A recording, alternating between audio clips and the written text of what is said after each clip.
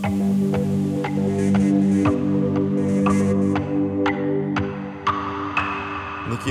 hello and welcome to the first episode of the podcast that we haven't decided on the name of. The podcast we don't have a name for. Does the name matter? Do you think people choose things because of the name or because of the content? People find things because of the name, but can't come for the name, stay for the content.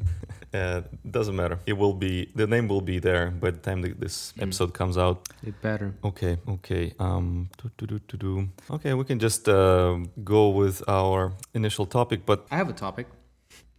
it's good. I just came back from circling. I don't know if I told you about circling before, or I have told you about circling enough. Quick definition. At quick definition, they describe it as a social meditation. They describe it as something where people sit in a circle and relate to each other in the present moment. So the meditation object is the relationship between people. And it's very different from like normal way of relating, because if you try to start explaining things or you try to get into, this week was very difficult for me and I had a fight with my mom, yada, yada. Nobody really cares, and I can just intersect and say that I don't care, or in a nice way. That is completely acceptable. So it's a very interesting practice that claims to have no rules. I find it very interesting, and I've been doing it for some time now. And sometimes go ahead. Let me say it back to you. So it's basically a gathering of people who come there for some kind of mental relief, collective meditation. There are no rules, no hard rules at least, right? And people sit in the meditation, and there's a timer, like you have like an hour. Yeah, there is a facilitator, and there is a timer. It usually goes for an hour, sometimes 2 hours. Someone described it as a intimacy without friendship, because after a circling session, you typically feel quite connected to some people or most of the people in the room. Yeah, that's fascinating. Yeah, it's just, I'm not too far from those kind of events at least in principle, like the idea of them is familiar to me, but it takes me some time to understand what circling is. But sounds good, yes. Okay, so what happened today? And to be honest, I've been struggling a lot with trying to explain what circling is, because one has to try it, and any explanation I've ever given was not very close to what it actually is. The thing that happened to me when I was in LA, imagine like the LA crowd with a lot of spiritual people, all of these like very ecstatic dance / Burning Man types of people. And we were doing circling, and I knew most of them. And it happened about 6 months ago. And there is this person who is, let's say, like from Arabic origins. What do you call them? Middle Eastern, right? Definitely Middle Eastern. And he came to the circle for the first time, and he came in and he sat down. It was very quiet and very attentive, and he was like paying attention and being all, he looked like very, very inspiring, and involved and connected. But you can't tell because he was silent the entire time. And in circling, when someone is being silent and like very attentive for too long, it's not uncommon for people to wonder what's happening with this person. So they say, hey, like, what's going on with you? Can you share your experience? How are you relating to us? How are you relating to circle? It's your first time. Like, what are you feeling? So this is completely normal for the newcomers. And he responded in a way that I still remember, and I still struggle to find a way to relate to it. The thing that he did, he said, in a very condescending and kind of like storytelling, slow, in my opinion, like very unpleasant way, he goes, I've been traveling a lot and I've seen many things, and let me tell you something. I think that it is because of soft and weak men like you, this country is going to hell. Full stop. Now imagine this type of bomb being dropped in the middle of soft and weak man in a circle of those people who talk about emotions for hours. Let me ask you, he was addressing not one specific you. He was looking around, yes, at all the men. Yeah, he wasn't talking not to me, but specifically like to the entire group of people, or to the entire culture, I would say. I think he was actually referring to the American culture in general. And the reason I'm talking about this is because what I've been trying to write in my blog for a while, it seems that in the way we relate to people, there are two fundamental ways. You can say, I agree with someone, or you can say, I disagree with someone, right? You can say, yes, that is right, I agree. These fucking Americans are going to destroy it, blah, blah, blah. They need to be stronger. This is how you do it. Like a typical, let's call him like a conservative or a Republican maybe. And I'm using these terms loosely because it's not about politics. Or you can disagree. You can say, you know what? This goes against my values. This goes against everything that I believe in. And in fact, you are the reason this country goes to hell. Specifically, your kind is why we're having problems that we're having in the world. Except that I don't know if it's ever talked about it, and I remember that you sometimes share this value too. The idea of agreeing or disagreeing, the idea of taking side, often feels very limiting, right? Taking a side is like you have to box yourself to one side or the other. And the value that I was trying to uphold when I was in that circle, I was trying to say, how do I choose a side that neither agreeing nor disagreeing? And I'm going to stop here because I'm talking for a while, but I wonder how you relate to this opening to the story. Yeah, this is good because everyone loves a polarizing statement or some kind of drama that unfolds based on polarization, right? And this guy just took a hard line, like side.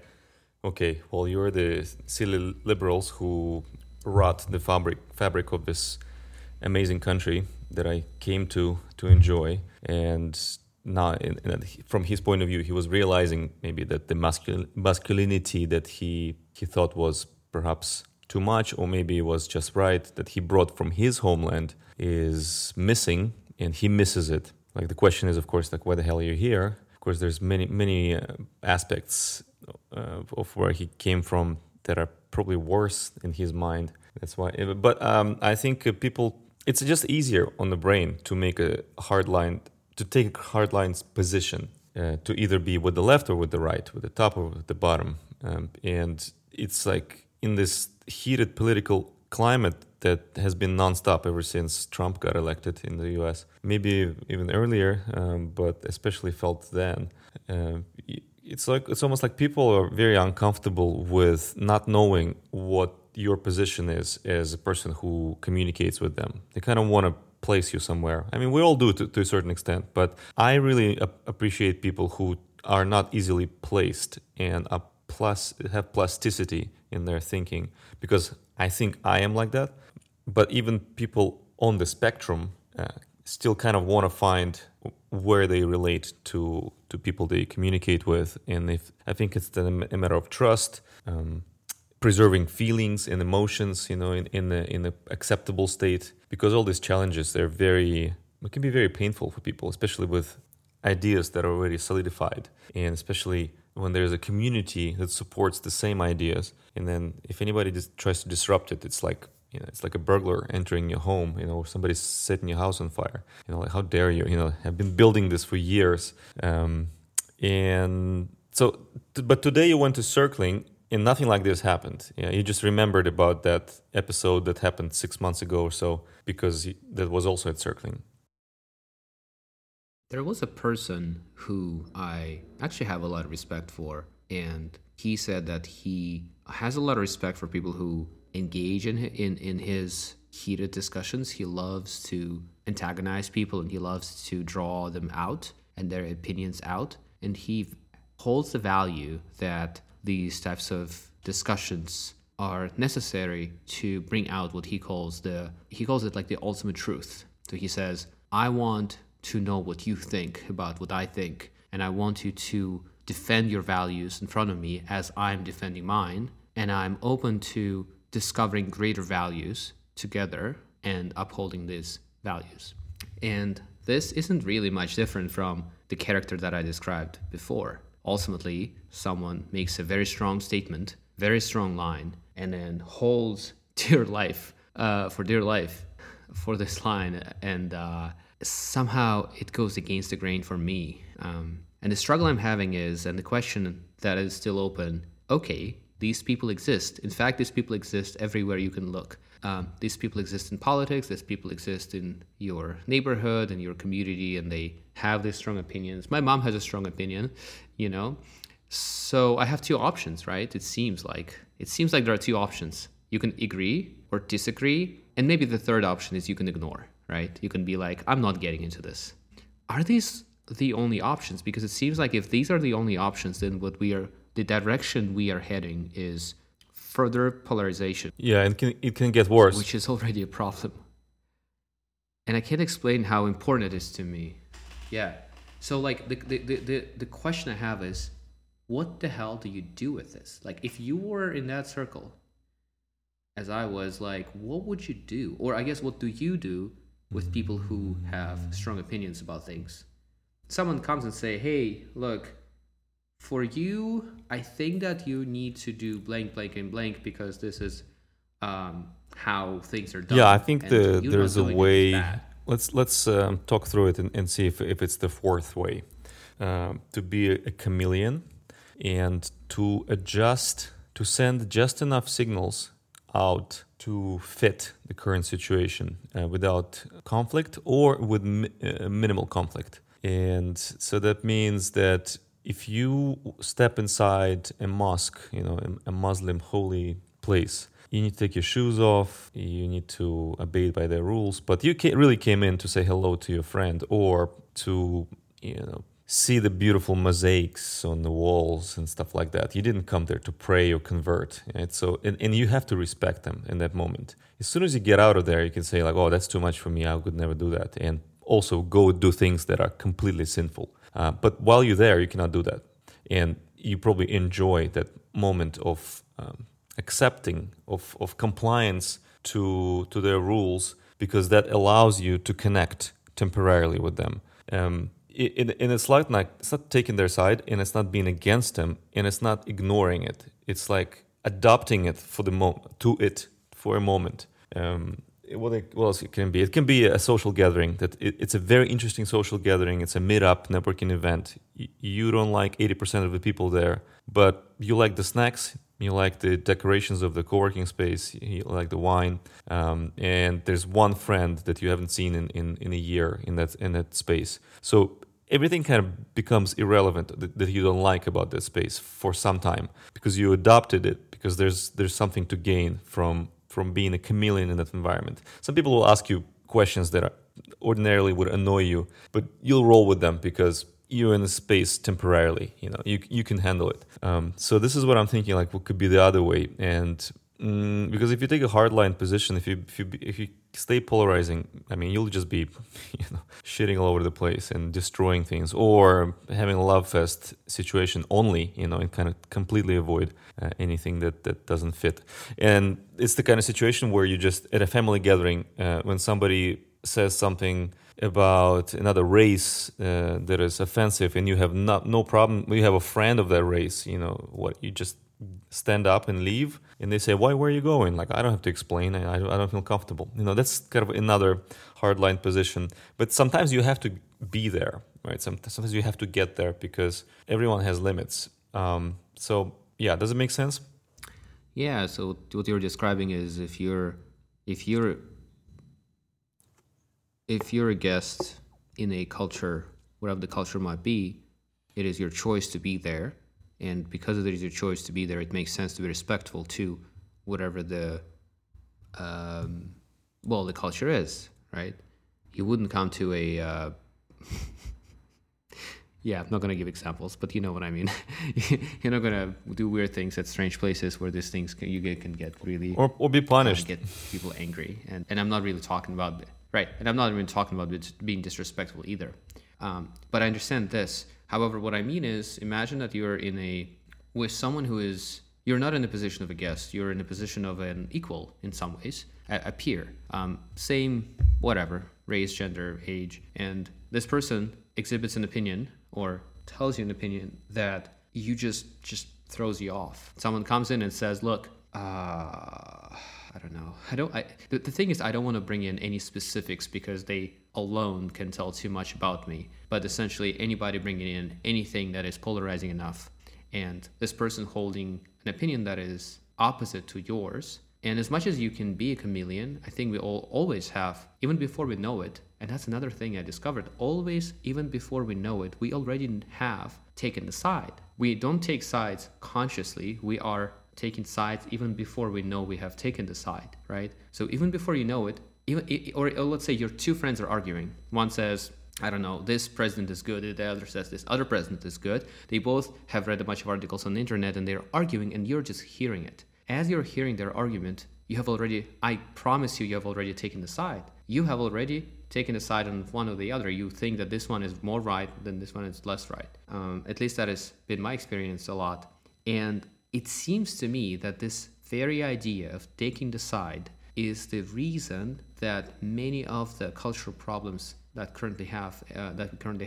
that exist at large. So I think that what I'm experiencing, what I'm seeing outside, I'm also seeing inside of me, and I can't seem to anything. If I try to fix some person, if I try to come to somebody and say, hey, you should stop taking sides, that is taking a side. I'm taking the side of someone who wants you to stop taking the sides. So the struggle with me is how do you not do it? What is the other option? If you're not a chameleon, if you're not taking the side, and if you're not ignoring, what can you do?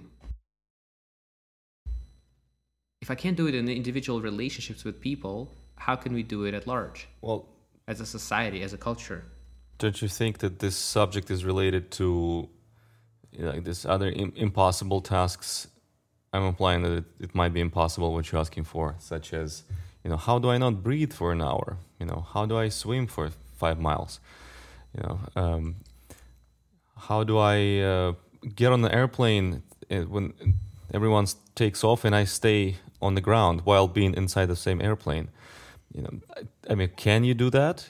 Do you want to do that much that you want to kind of defy the laws of common sense and gravity? And it seems like there is some concern about taking a side for you. And do you want to stay neutral somehow? Like, what's the goal in your quest for this? Being neutral is taking a side. Let's be specific. Let's bring a specific example. And I really don't want to bring in politics because I don't like talking about politics. I support it. Here's an example. I have a friend who doesn't like Putin, and this friend told me that she believes that he should be, physically destroyed. And I was like, in what way do you think you're different from him then, right? And she didn't quite understand it, and I had to repeat many times and explain in more details that he believes just as strongly in what he's doing. And between you two, the strength of your belief is not really what makes you right. And so similarly, if I disagree with you, isn't very different. That is like that. That's an example. How do you? It's sort of like what another example I can bring. I read recently a book called Peace Pilgrim, the autobiography or biography of someone named Peace Pilgrim, and she's this woman in the 50s, 60s or something who was a peace activist. And at a certain age, she pretty much became like a saint. She left all her possessions. She was wearing a tunic that said Peace Pilgrim, and she just pretty much hiked across the United States and back like 5-6 times. And she became quite famous. Never heard about her before because, didn't grow up at that time in the US. But her message was, at the time she was protesting the war in, I believe, in Vietnam, whatever war was happening at the time. And her message was that you can't protest the war with more violence because then you are not different from those who want the war to happen. And it's very similar to the messages of like Gandhi or MLK. What's MLK? Yes? Yes. Right? So this is kind of similar in this way. If I disagree with you and then I talk to you by arguing my position that is different from your position, is that the right thing to do? Mm-hmm. Is that what I should do? I think in our podcast we probably won't arrive at the comforting answers, and the point is to discuss these very difficult questions that are difficult in the sense that they don't have a clear-cut answer, but certainly the quest for some sense is interesting. So I'm enjoying the process. So how do you connect this to your concern about taking a side? So basically, you are suffering in a way, if we can use this word, with an impossible choice of needing to take a side, even if you don't feel like doing it, even if you don't think that taking a side is the way out. On the contrary, it's actually committing something that you don't want to do, and it is affiliating with whomever. Like you kind of want to have your own perspective, but even that is most likely taking a side that is similar to someone else's side. Yeah, you're feeling it, right? Mm-hmm.